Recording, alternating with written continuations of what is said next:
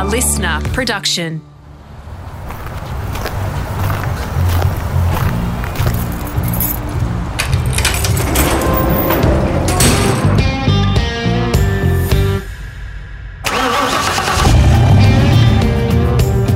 I'm automotive commentator and journalist Greg Rust, and this is Rusty's Garage. For this episode, it's an Aussie in New Zealand talking to a Kiwi who now calls Australia home. We are literally split by the Tasman.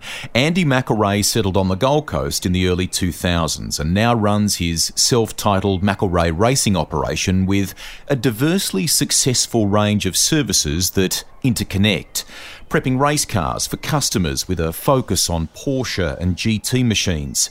There's driver development, tuning, engineering support and an impressive simulator, a tool to learn and complement the race programs, not a toy. Along the way, this outfit, as Warren Luff explained in a recent episode of Rusty's Garage, has coached some impressive young racers in that gap between karts and the junior formula to turning professional. There's the right level of stern talk when required, but because a number of the team at MR have a driving background, the coaching is next level and delivered with a kind of intuitive guidance that not everyone can offer. The things that I can sort of see them doing or advice that I can give them to not only make them a better driver on track, but also to be a better driver off track, and how they engage with fans and sponsors and all that sort of stuff, because the outside of the car is such a huge part of what we do, and a lot of the time that determines whether you actually get the opportunity to get into the car as well. Matt Campbell and Jackson Evans are great MR graduate stories that have earned drives within the Porsche framework globally. Young racers that were perhaps on the quieter side to begin with, but now walk and talk with a level of confidence shaped by experience here, results, and the invariable stirring and laughter that is standard for this outfit. Andy has a nickname for everyone: Shag, George and more. His son Hunter is now racing in America and endeavouring to make it to IndyCar. We'll talk about that later. But we begin with Andy's own driving career, one that you sense could have gone further. There are right turns too that took him to Europe and the States to work with some big names that he still calls friends. This is a story of mateship too, of not being afraid to roll the dice and have a go, and one of family that has a generational love of racing. I grew up in a little country town in the South Island of New Zealand called Ashburton. It's become somewhat infamous since a handful of us lads that have left the town and come over here and relocated and tried to live our dreams in Australia. But yeah, we myself, Tim Miles, Johnny Evans, Jackson's dad, and Paul Cruikshank, and a couple of our other buds, we all grew up together.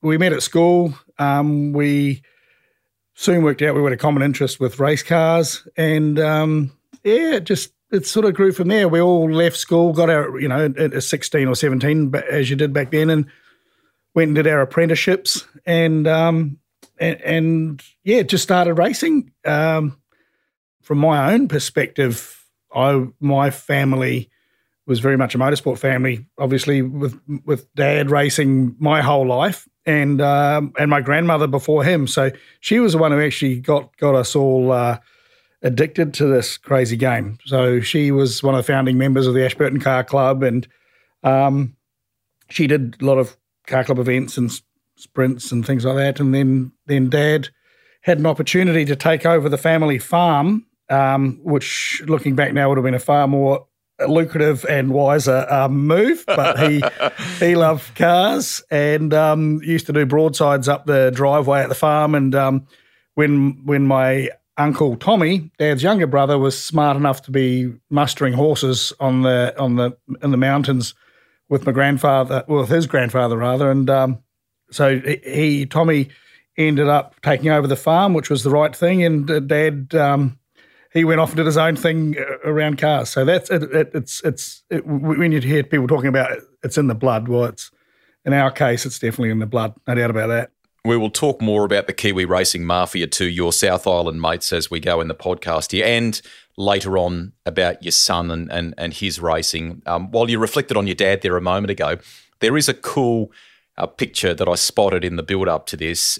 You, your dad, and Hunter, I think it's 2017. You all raced a Toyota 86 together.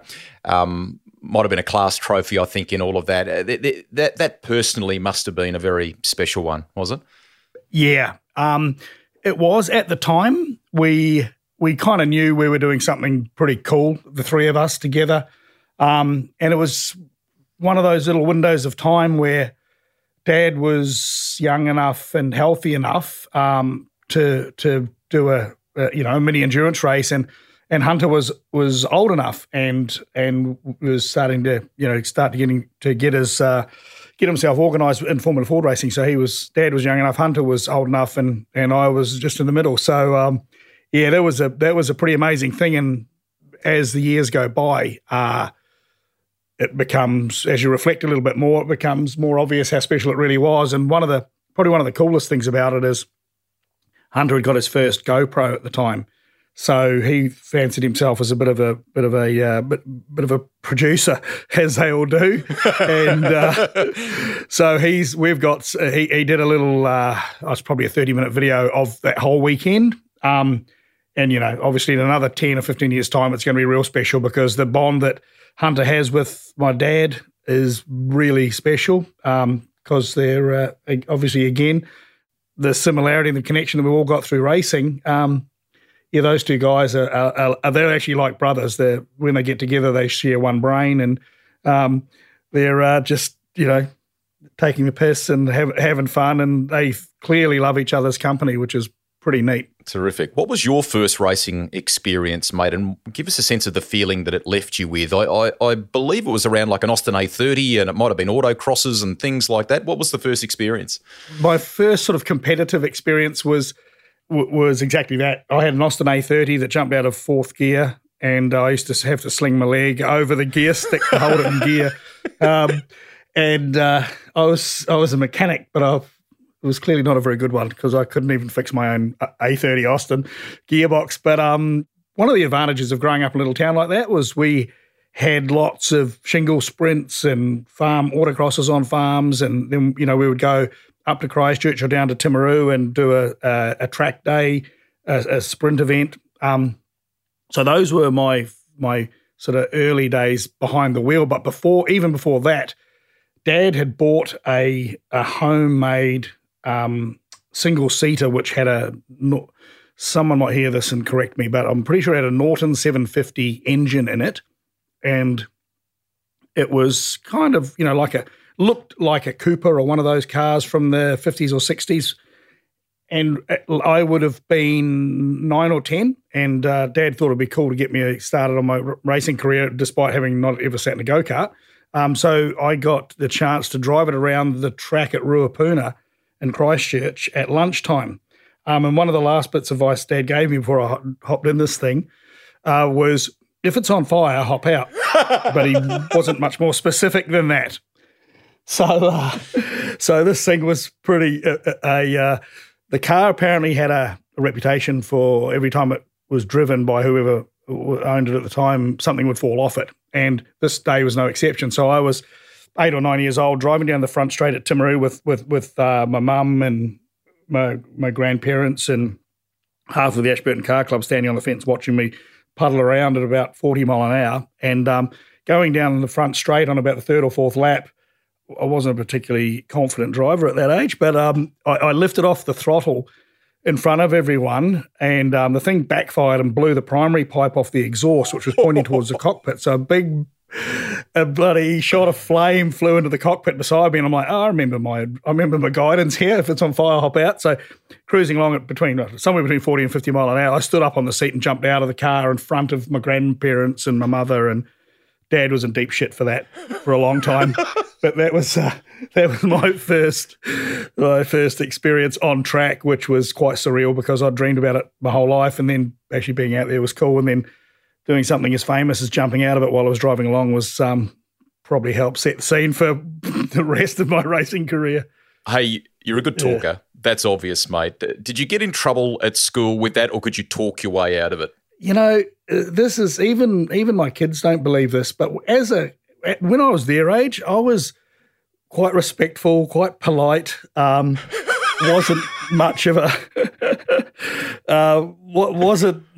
certainly wasn't a salesman of any kind, and I think it was actually the confidence of leaving. I hated school. I just was not good at it, and it didn't like me. And so getting out of there and becoming an apprentice mechanic was probably the beginning of me building some confidence, and then getting to do some of these car club events and finding out that my lifelong ambition of being able to be a half reasonable driver seemed to be a possibility, that I just started getting confidence then, and then you add the special ingredient called alcohol, and you never look back.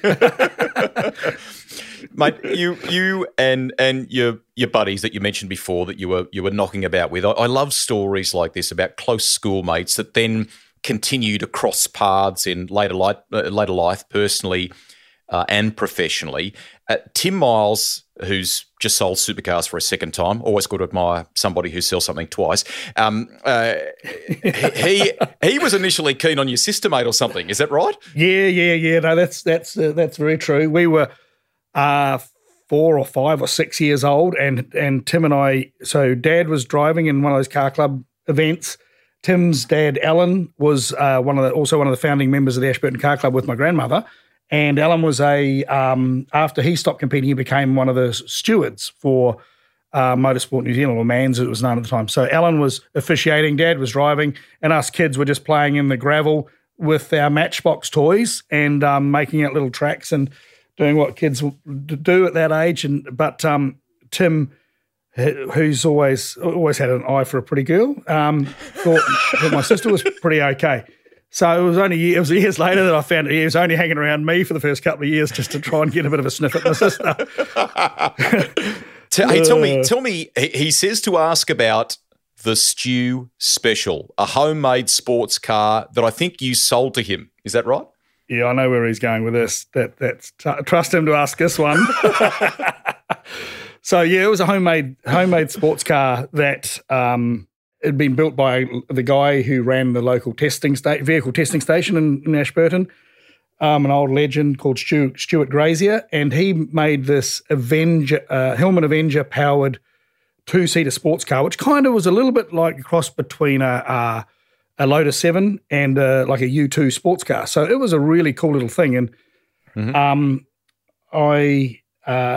that was sort of the third car that I owned, and it was a really neat little car, road car and track car. So we had little guards that we bolted on it to drive it on the street, and then when we went to the track, we unbolted the guards off the wheels, and then they were exposed, and then we put some slicks and some steel wheels on it, and raced in these car club events, and it was fantastic. Then I ended up actually winning my first championship, was the South Island Sports Car Championship in that car against some proper race cars at the time, which was kind of fun. But after I was ready to go up to Formula Ford when I was about 17, Tim was showing signs of wanting to go, follow my footsteps, only a year behind me, and take over the sports car that I ran. So we did it. It was a little bit against his dad Alan's wishes. I think Alan was a far more sensible parent than my dad was,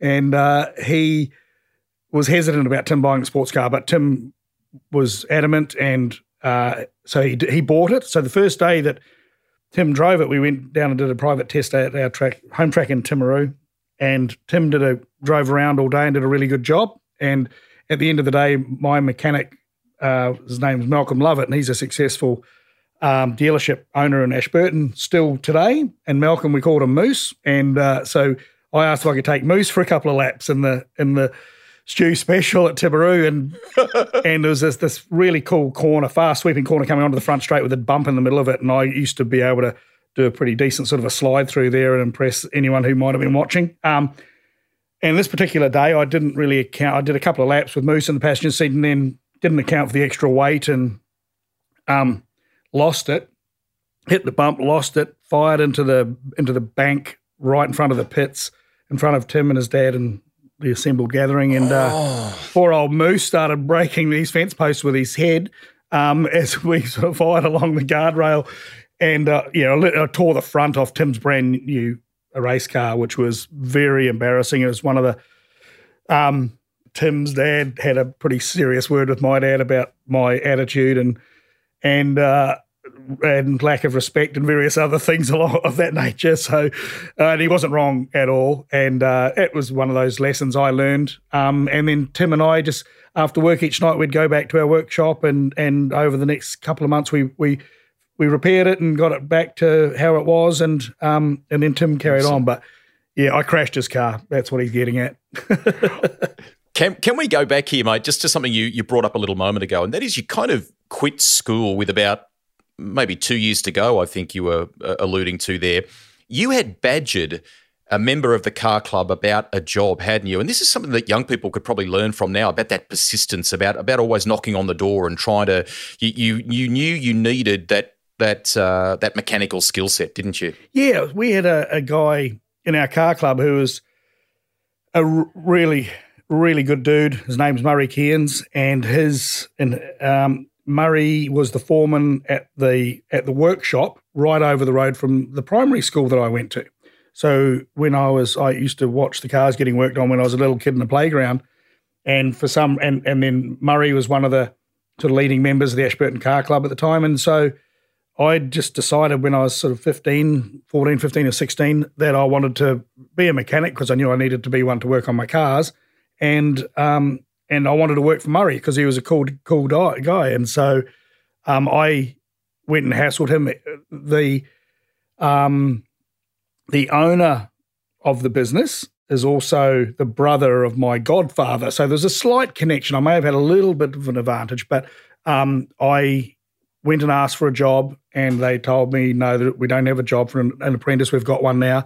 Come back in 3 months. And so every 2 months I would go back and ask it and get dressed and brush my hair and go and ask if there was a job yet. And it was made clear by mum and dad I wasn't leaving school until I had a job. And so I just kept badgering them every couple of months until they finally said, hey, we will have a job coming up shortly. And so I got to leave school and go and start my apprenticeship, which was the beginning of a new direction in my life, which got the rest of this show going. Even now, mate, you have an affinity with Formula Ford. You still race them, in historic races in New Zealand and things like that when the world is open. Am I right in saying that the first one you ever raced, which may have been a 75 car, I think, has a significant bit of Kiwi racing history too, doesn't it?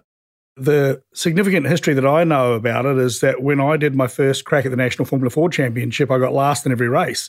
So if that's significant, the poor thing. But that was it was a great car, a really good car to learn in, really predictable. And then I went after that year. Obviously, I must have shown enough of a glimmer of hope for Dad to help me buy the Reynard 84 Reynard that had just won the championships. All of a sudden, I was in a contemporary car in was only a couple of years old, and was able to do the national championship, which was neat. But that car had just won the championship with John Crawford, so it probably had a bit more significance than the 75 Van Diemen. You got third in the 86 Formula Ford Championship, didn't you? And it was at a point in your career, mate, where every once in a while there were little speed humps for every race driver. You would eventually go off to England after that third place in the championship. And tell us about that little chapter and Craig Coleman, Dick Bennett's. I mean, it was the beginning of a couple of overseas adventures for you, wasn't it? Yeah, absolutely. And again, we looking back, we were so naive. It wasn't funny, but I thought that I wanted to be a Formula One driver, and I did. But the reality of what needed to be around you commercially and everything else to make that a reality, it was just absolute blind faith that you have. So I went off after doing that, the 86 Formula Ford Championship, completing that and getting third, headed off to the UK. And I literally had £400 on me once I converted the money that I had saved I had 400 pounds, rocked up at Gatwick. Winging a prayer. Yeah. Rocked up. I had two aunts, one that lived in Reading and one that lived in Cambridge, so I got some free accommodation from each of them from time to time. But I went to help Craig Coleman. So he was a bit of a hero of mine because he'd just, beaten me in the championship, and he was on track. Well, had been given an invite to compete in the 1986 Race of Champions at Brands Hatch, which was a really cool thing, which ran for a couple of years. So I went over as his mechanic and helper, and Dick Bennett, who most people that listen to your podcast would know who Dick is. He's an absolute legend in Formula 3 and now touring cars and so forth. But running Senna and Maurizio Gugelmin and co, he needs no introduction. But Dick was a South Island boy like us, and he was very, very welcoming. He let me stay in his house for the first week or so, and I never forget crazy little things. He was playing Simply Red because apparently Ayrton liked Simply Red, and so he liked it. And wow, and it's sort of been one of my favourite groups ever since. And I think it's probably more that influence than the fact that old Mick Hucknall was a decent singer. But funny little things like that don't leave you. But so we worked at West Surrey Racing, and worked with another legend over here in Australia called Brett Lupton, who has Fast Lane Racing based in Perth now. But Brett was on his way up the motorsport ladder as a mechanic, and he was at that year, Dick in West Surrey Racing was supposed to run a guy called Bertrand Farby in the 86 Formula 3 championship, and he was tragically killed in a testing accident leading up to that championship after Senna had been through Dick's team. So they ended up running Maurizio Gugelmin in a Formula 3000 car, and that was West Surrey's first year in F3000. But I met Brett, and we've been mates ever since, and that was many hundreds of years ago. And then Brett went on to stick with Maurizio and go to F1 with Leighton House and things like that. So it was just a fantastic year rocking up at Brands Hatch and seeing Senna come around the last corner on the front straight in the JPS Lotus. That stuff you just makes the hairs on the back of your neck stand up, and stuff you just never forget. So there were lots of moments. Actually, probably where I learned to misbehave a little bit too, because we got up to a bit of trouble over there, but probably not too much that can be said here. Did you or Craig, one of you, spin a bit of a funny story? You almost suggested that the South Island was its own separate country, and then the next thing you're representing New Zealand in the International Race of Champions. Is this right? Yeah, mate. Yeah. This is hilarious. So my uncle was a wheeler dealer. He was the CEO of the James Payne Brewing Company over there at the time, and he was a renowned salesman. He was your regular Arthur Daly, and for those that can remember that show, he got hold of the guy who was running the Race of Champions, because he knew I was the South Island Formula 4 champion, and I was over there helping the New Zealand Formula 4 champion, and he was struggling to differentiate the two and thought that I should be. It was unfair that I wasn't in the race when I was way off being ready to race against Roland Ratzenberger and Thomas Mazzera and Craig Coleman and those guys. But it was so he kept pestering the poor bugger that was running the Race of Champions, and like a couple of days before the race at Brands Hatch, he had him convinced that the South Island was its own country and that I should be the first reserve.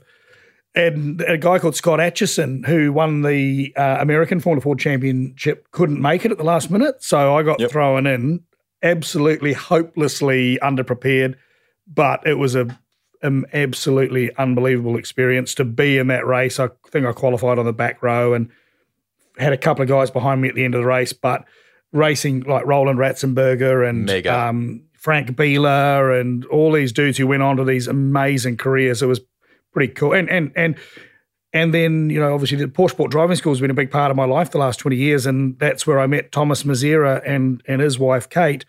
He was in the race. He qualified on the front row, actually, and he was one of the older guys in the race, but Thomas has been a great mate for a long, long time, and that all started back then in 86. In some of the names that you've just rattled off too, it's probably worth sharing with people. You connect, I think, at some point around here with Mark Blundell too, Formula Ford 2000, and he had success in both Europe and the British Championship in that, and you were a part of it, weren't you? Yeah, once again, my really famous uncle kicked another door open for me. So he knew Danny Blundell, Mark's dad, through some business dealings, and they were running their own.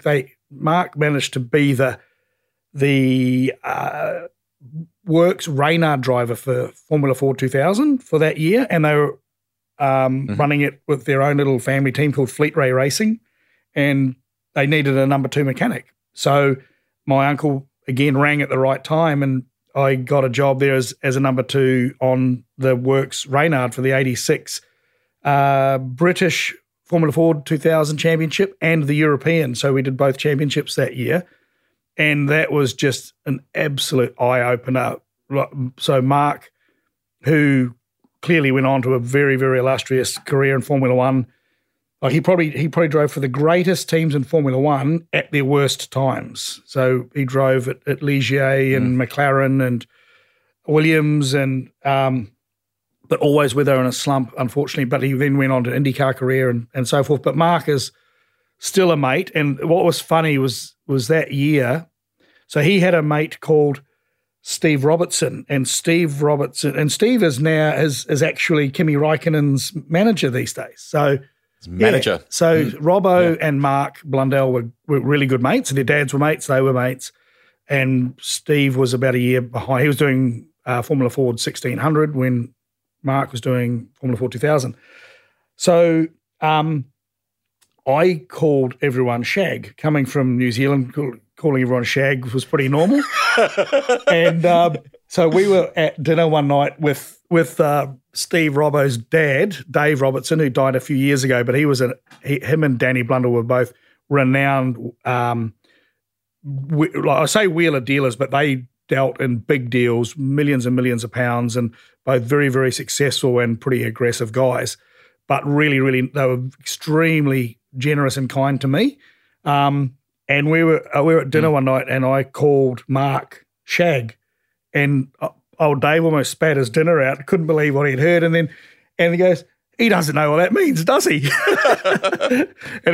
So on the racing side, the Mark Blundell and Bertrand Gachot, who everyone knows went on to get arrested and give Michael Schumacher his break, but Blundell and Gachot hated each other, and if they weren't, to say they're trying to kill each other, maybe an overstatement, but not much. They loathed each other. And we went to a race at Alton Park, and they were on the front row. They were always on the front row, and there's some good pedalers behind them, but those two guys were so good and quick and hungry. There was one race at Alton Park where they both didn't even start the race because they took each other's wings off on the warm-up lap. Crazy. They were that aggressive. It was madness, and you could tell these dudes were both going to go to Formula One because they were just that aggressive. And it was neat. They being a part of that and seeing how hard you had to race, and that's when I realised that I didn't probably have the talent or at least the seat time or anywhere near like the budget or commercial backing required to get to the level that they were at. So I was just really, really honoured to be a part of it because it was a really, really cool time over there in the mid-late 80s. I want to have a little bit of fun here. Paul Cruikshank, Shaft, has given me a little bit of intel as well. Oh dear! I don't know the name of the race. I think it was the Southern something or other. He says I think you and he shared a Mazda RX-3 rally car in some sort of endurance race at Timaru. Share that story. Oh dear. Shit. So Dad was away for the weekend. So he had a white RX-3 four-door Mazda, which was a sort of a rally car. It was a bit of an all-rounder, but it was a bit of a dunger. But you know, I think it had a 12A engine. It had a fair bit of grunt, and it had treaded tyres and things on it. So Dad was away. So we thought it'd be a ripping idea on the Thursday night, probably having a couple of beers after work, we thought it'd be a good idea to go down and run in the Southern 200 at Timaru. So Tim Miles and Johnny Evans, they agreed to be the crew, and a couple of Mark Leonard and a couple of our other buddies from Timaru, we drafted them in. So we whistled down there on the Saturday morning and signed the entry forms. And so Shaft and I were driving the Mazda. I think we called it the Lizard because it was just a bit of a lizard. This thing wasn't real nice. But so we did a bit of practice on Saturday and, borrowed some fuel tunes because you had to do a fuel stop and things like that. So that was all cool. Then we finished the on-track stuff, went back to the Temuka camping ground, and Josie Spillane, who runs Highlands in Cromwell for Quinny. Yeah. So she had me on a couple of years ago. Her dad was the manager of the Temuka camping ground at the time. So anyway, we were on this particular occasion, we got a bit hammered, and we got back to the camping ground, unfolded the awning off the side of my Fiat van, which my Formula Ford used to go into. We rolled our sleeping bags out. We're all set with A-grade accommodation for the night. Then we were probably had probably a dozen DB draft or DB Export, I think we drank at the time. Probably had a dozen of those each, and then remember we hadn't done any pit stop practice. So it's about 10 o'clock at night and a nice still evening in the Temuka camping ground. So we fired up the Mazda with a straight pipe, and all the lights in the caravans and the tents all came on. So we proceeded to, we had to be realistic. So Paul and I, we were taking turns at sort of, like they do in the pit lane at the V8 supercar races now. They push the car forward, but we were a bit too drunk to do that. So we drove it and then, drove it forward 2 meters, stopped, and Tim and Johnny would run around and try and change a wheel and tip a bit of fuel in it, and then we'd rev the shit out of it and then do a skid on the grass and leave, and then we'd time it. And that was, we had no idea how obnoxious we were behaving. And we did a couple more practice stops, and then after about the third one, we heard a knock on a window, and then there was an old boy in a caravan across from where we had our little pit set up, and he knocked on the door. He's holding up a stopwatch. He gives us a thumbs up, and he nods his head and goes, "Yeah, that was a good one. That'll do."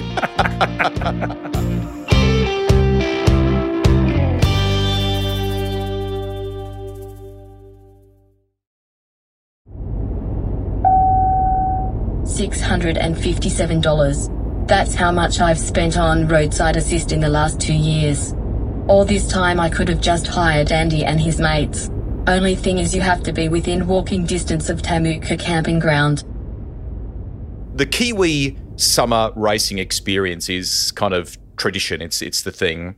You came back, I think, in '88. You drove a Formula Atlantic car. I think Paul Cruikshank says that car was a distant fourth in a 4-car team. Is that true? Yeah, it was. And this all coincided when Dad was having some financial difficulties with what he was spending with his racing, and then his business could probably sustain his racing, but it couldn't sustain both of us. And so after my Formula Ford year in the Reynard in '86, that was I was pretty much oblivious to it at the time, but now it's it became obvious that things weren't good. So Dad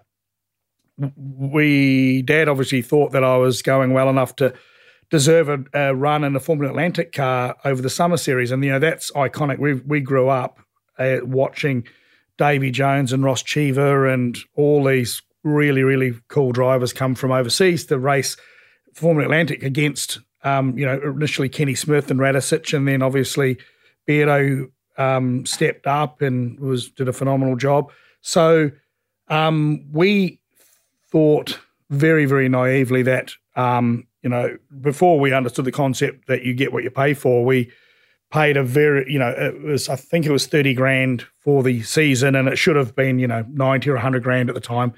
And we got a car.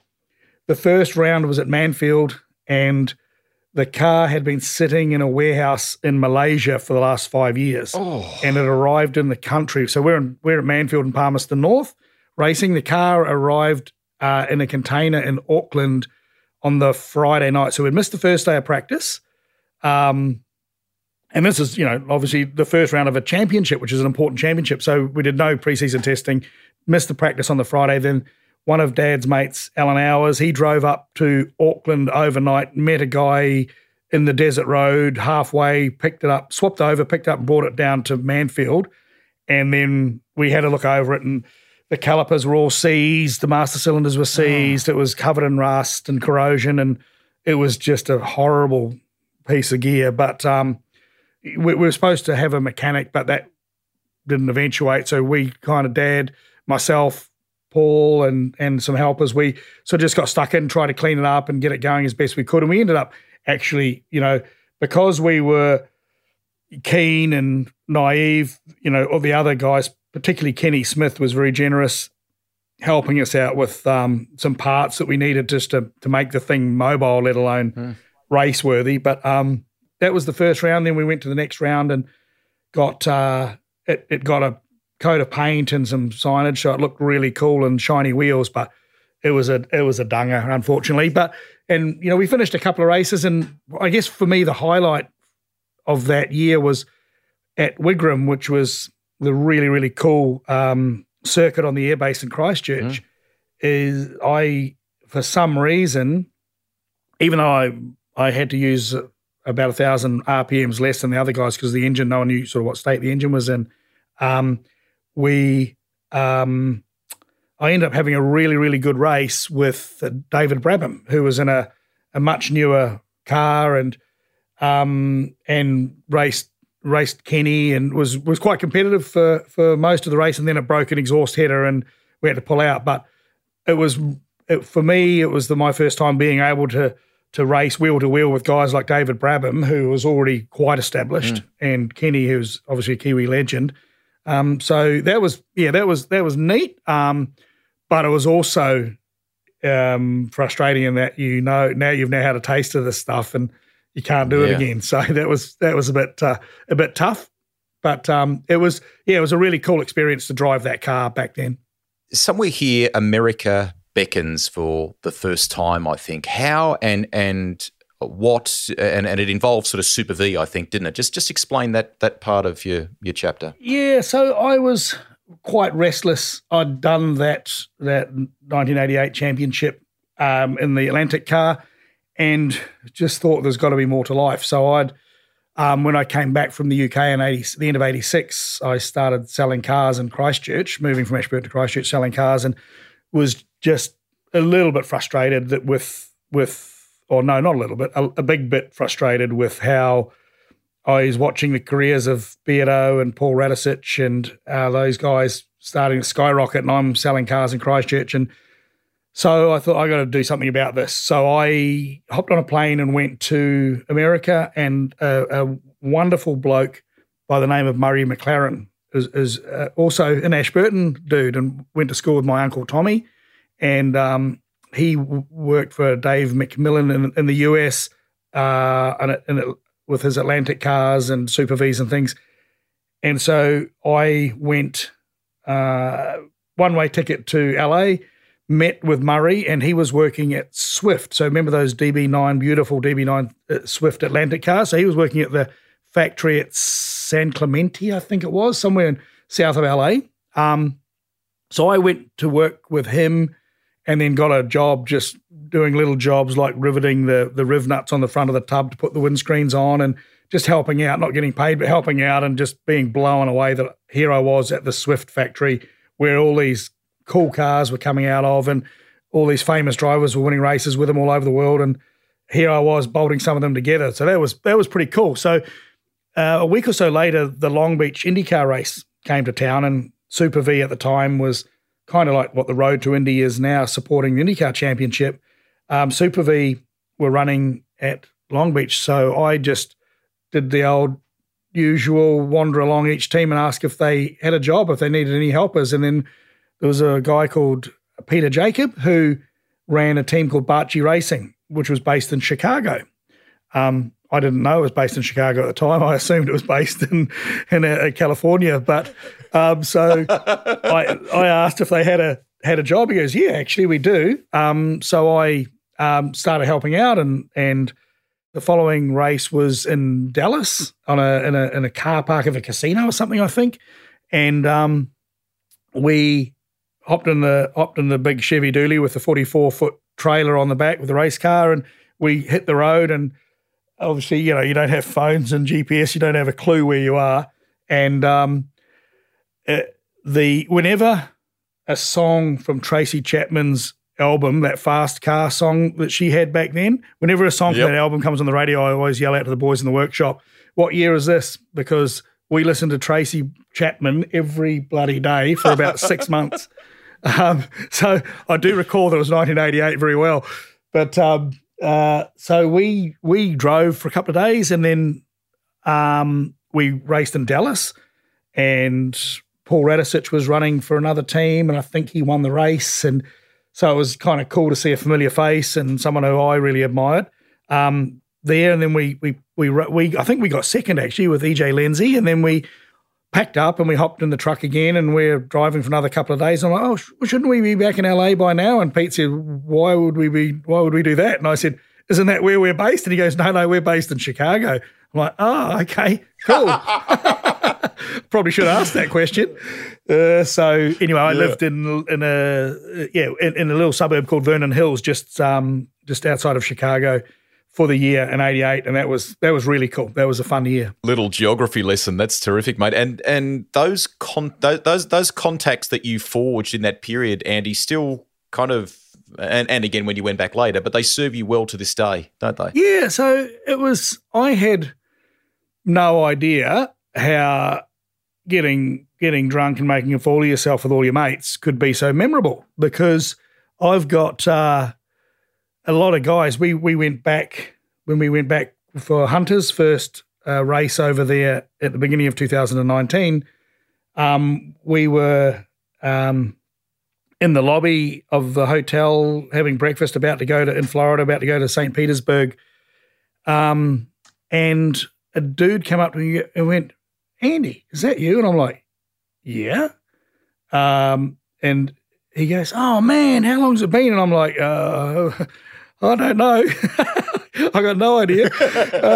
And he goes, and he puts his hand and he goes, Michael Cannon. And I'm like, hey, Michael, how are you, mate? And still couldn't remember when or where.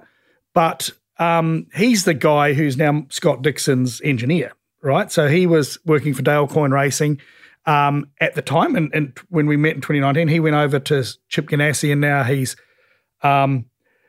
Scotty's engineer. But we caught up again later that weekend and started swapping stories. And it was, so it was back in 1988 when it was still a pretty social time after the racing. A lot of the teams would stay back on the Sunday night and celebrate their weekend. And he and I, some of the stories that came out later were a little bit eye-watering, but we had a lot of fun. And there's guys like that who are quite influential now, who were just, for the want of a better word, shit kickers like me back in the day, spannering race cars and having a great time and living the dream. So, there was quite a few relationships, like Ziggy, Paul Harkis, who is the workshop manager at Andretti, another guy that we kicked around with a lot, and now he's also very influential. So, it was. I never ever would have dreamed that friendships that I forged in 1988 would A, be remembered, but B, possibly even be helpful, 30 years down the road. 1991 was a massive year for you, dominated in multiple Formula Ford series, and not just against the gun locals, mate. Jonathan Harmer and Jason Courage, Piers' son, was in New Zealand too. A very cool year to be able to compete in. So a Kiwi guy, Graham Lorimer, had been established in the UK for a little while, and he wanted to bring a team back to New Zealand and obliterate the locals with his big team and truck and all the equipment and staff that he could bring down. He was associated with Nigel Mansell in Europe, and they were called Mansell Madgwick. So Jonathan Harmer was sort of their lead guy, and Piers Courage's son, Jason, they were their two lead guys, and they had three Japanese drivers who clearly were sort of helping fund the whole thing. But the situation surrounding those guys was that if one of their drivers from the Mansell Madgwick team won the international portion of the New Zealand Formula Ford Championship, they would win a full season in Formula Vauxhall Lotus at the time, which was, the next biggest thing behind British Formula 3. So it was a massively coveted prize and championship to compete in. So for them, the carrot was enormous. For us, there was no carrot. It was just we wanted to race and win and prove ourselves. So what was really fascinating is the first I'd won a couple of South Island Formula 4 races getting ready for the championship, and then the New Zealand full national championship had done a couple of rounds before the international part, which is the 5 rounds over January, over the Christmas New Year summer break, started. So the first round of the international series was at Teretonga in Invercargill, and Lorimer had Mark Thatcher who was a lawyer, a QC in London, and he was their legal counsel. So first time in Formula Ford racing in New Zealand, we had to have a team with a full-time lawyer. So his job had been to analyse the rule book of the New Zealand Formula Ford Championship, and which he'd done before they came down here. And then Lorimer came to see me. We were in scrutineering, I think, at Invercargill, and he came up to me and introduced himself. Hey, Andy, I'm Graham. I hear you go okay. And I'm like, oh, I don't know. I'll try. We'll do our best. He said, good luck, but you won't win this championship. And I'm like, oh, he's a nice chap. And clearly trying to nick me in the head, but didn't really work. It kind of had the opposite effect. But those words rang in my head because I'm like, I just felt something was up. Had no idea what it was. So as the championship unfolded, it was the first year of the 91 Van Diemen's, which became an iconic Formula Ford. They were competitive for many, many years in World Formula Ford racing. But we're in an 88 Van Diemen, which is 3 years older, but our car was really well sorted, and the car and I were getting along really well. So we were pretty quick at the beginning of the year. Then when we got to Bay Park, which was a pretty scruffy but really cool track in Mount Maunganui near Tauranga in North Island, and on the Sunday after the race, the top 4 or 5 cars, so it was myself, Mark Pedersen, Gary Croft, the other, they were the 2 main contenders, and I think Chris Abbott. Our 4 cars were impounded, and we're like, oh, this is odd. What's up? So Lorimer's team had put a protest in to Motorsport New Zealand that our engines were illegal, and we all had different engine builders. So that sort of made us wonder what was going on there. Turns out that there'd been a printing error in the rule book that year, and there was a paragraph or 2 around the minimum weights of parts like pistons and flywheels and things that had been omitted. The wording, minimum weight may be achieved by machining, or words to that effect, had been left out of the rule book. So essentially it meant any part in the engine that wasn't completely off the shelf and been modified to meet minimum weight was illegal. So that became apparent. We went to the hearing, Crofty, Mark, Abbott, and Abbott was a lawyer himself. So he was a bit of free counsel for us all at the time. But we went to the stewards, and the local technical guys went, they're right. As the rule book as it's been published, they're right. We're screwed. You guys are gonna be all disqualified. So we're like, oh, that's a bit of a bugger. And this is kind of where the New Zealand and motorsport in general, but we are a big family, and when you're up against it, you tend to rally together, particularly when it's in your mutual best interest. So us 4 teams that kind of hated each other on a regular basis, we all bandied together and went, well, hang on, if our engines are illegal by the new definition of the rule book, shouldn't we be checking Lorimer's engines? So the officials went, that's a very good idea. So they went, okay, and this we're now 10 o'clock at night, so we're normally, well into the DB exports by now, but we're dealing with legal issues instead. And so the officials went and asked to Lorimer's guys to strip the engines of Harmer and Courage's cars. They had lightened parts, so under the new definition, they were also illegal, so they got kicked out too.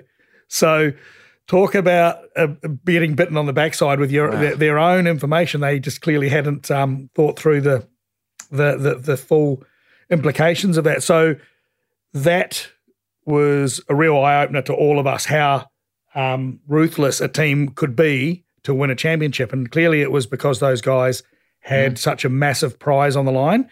And obviously Lorimer and his guys had said, dudes, we've got an ace up our sleeve, which we'll pull out when we need to. I'm sure if Jason Courage and Jonathan Harmer had been leading the championship, or one of them had been, they may not have needed to do that. But they obviously needed to do that because I think we were leading it still at that time with the final round to go. So yeah, it was really interesting that to see how vicious things can get and that's when you realise you're actually racing for something that's pretty meaningful. True to the respect that you even have now, but clearly had in that paddock at that time, mate, people, I think, chipped in to help repair a crashed car at one point. And is there some talk about a delayed race start at a significant point in the championship because they wanted you to have a fair shot at it, didn't they?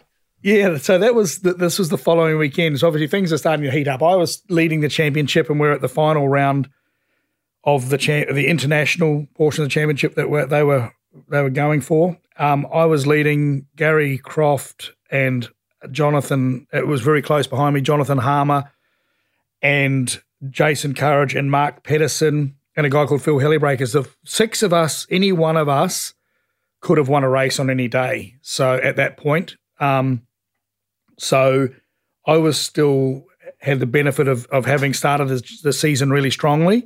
But it came down to a point where in the second to last, we had two races on the Sunday. The first race, we were going down the back straight at Pukekohe. This is before they put the new extension in there. So we were honking down there. So at the kink, we were three wide, probably throw a blanket over five of us. Mega. And I was leading. Crofty was in my slipstream, about to pull out beside me. And Harmer then dropped in behind my car and he flicked his steering wheel left into Crofty and sent Crofty sideways. He T-boned me and we both hit the fence at I don't know, probably 7,000 RPM in fourth.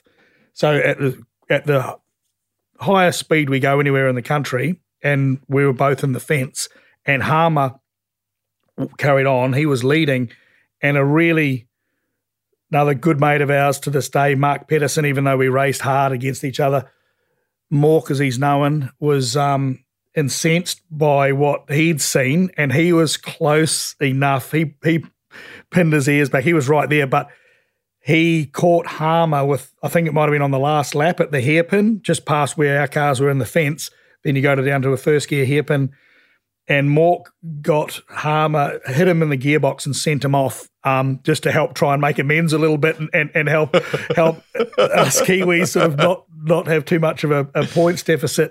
So again, it was the boys sticking together against the might of this British team that was now either throwing the rule book at us, hadn't worked, and now they were really taking the gloves off and putting our cars in the fence. So my car had both the right-hand wheels ripped off it, and that's when the camaraderie of New Zealand Motorsport. So there was a point we had 2 or 3 hours. We had some parts we did not have spares at all, like the rear suspension rocker. So John Crawford, who's a very good engineer, was welding pieces of angle iron to the rear rocker to give it some because it had been bent, so it was bashed into shape and then braced with some angle iron. And we had whatever parts we could get from some of that. I think we had the only 88 car in the championship. There was an 89 car there. So we got what parts we could there. And they pulled the gearbox off it and the clutch was full of dirt, things like that people wouldn't have thought of. Nigel Barclay, a good mate of mine, his mum, she was working in the front with a little paintbrush, getting the mud out of all the master cylinders, and the pedals and all that stuff had jammed up from the dirt that was stuck in there from the sideways trip across the grass into the fence. So there were probably at some points 12 to 15 people working on my car to get it going again for the last race. And then the cars were forming up on the grid. They were starting to head out. My car was still on the stands. We dropped it down. We pushed it down to a flat little piece of concrete and didn't put the tow bars on it. We just ran string around it to get the wheels facing somewhere near the right place. And then the officials found some imaginary debris on the track down the back straight or something, because they could see that we needed about 5 minutes. So they went and tended to the imaginary debris and got a broom or something out and stood around for a couple of moments and then came back. And by that time, we'd just managed to get out on the track as the cars were forming up on the grid. So we went out round and we were on pole from our lap time in the first race. So we ended up getting third in that race and winning the championship. So that was it was pretty surreal achievement, and it was made all the better by the fact that us Kiwis were all racing each other as hard as we always did, but we had these interlopers coming to try and touch us up, and we cost them a free ride in Formula Vauxhall. So it was a pretty rewarding weekend or championship all round. True to form, mate. Did you break into Graham Lorimer's room or into the team and you somehow acquired, shall we say, some team kit that night that you wore to the presentation? I don't know what the correct story is here, but Yes. So there's poor old Graham. He obviously upset me more than I realised, because we managed what a motivation though, mate. Ironically, it clearly spurred you on, mate. Did it? Yeah, well, I can't remember the exact detail around it, but we did break into something, and I don't think we broke into his truck. We broke into his awning, and they had these Mansell Madgwick T-shirts that they were wearing very proudly throughout the championship, and clearly Nigel Mansell back then was an absolute hero, and so there was just another little attempt by those boys very smartly to intimidate us. So what we thought would be even better if we snuck in, stole some of these T-shirts and then got drunk wearing their T-shirts with our wreath and our cup and trophy and all that stuff. So there's a cool photo of Johnny Evans, Crookshank and myself wearing our Mansell Madgwick T-shirts that weren't really given to us. We had to go and get them ourselves.